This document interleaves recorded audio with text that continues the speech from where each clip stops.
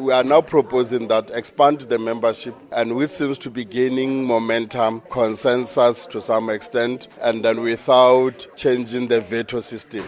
Because once you say we change membership plus veto, there will be resistance. The 5 of you enjoy your veto even when you are members, but we will be engaging. Once you are inside, it's easier to then engage on a model of decision making once you are a member.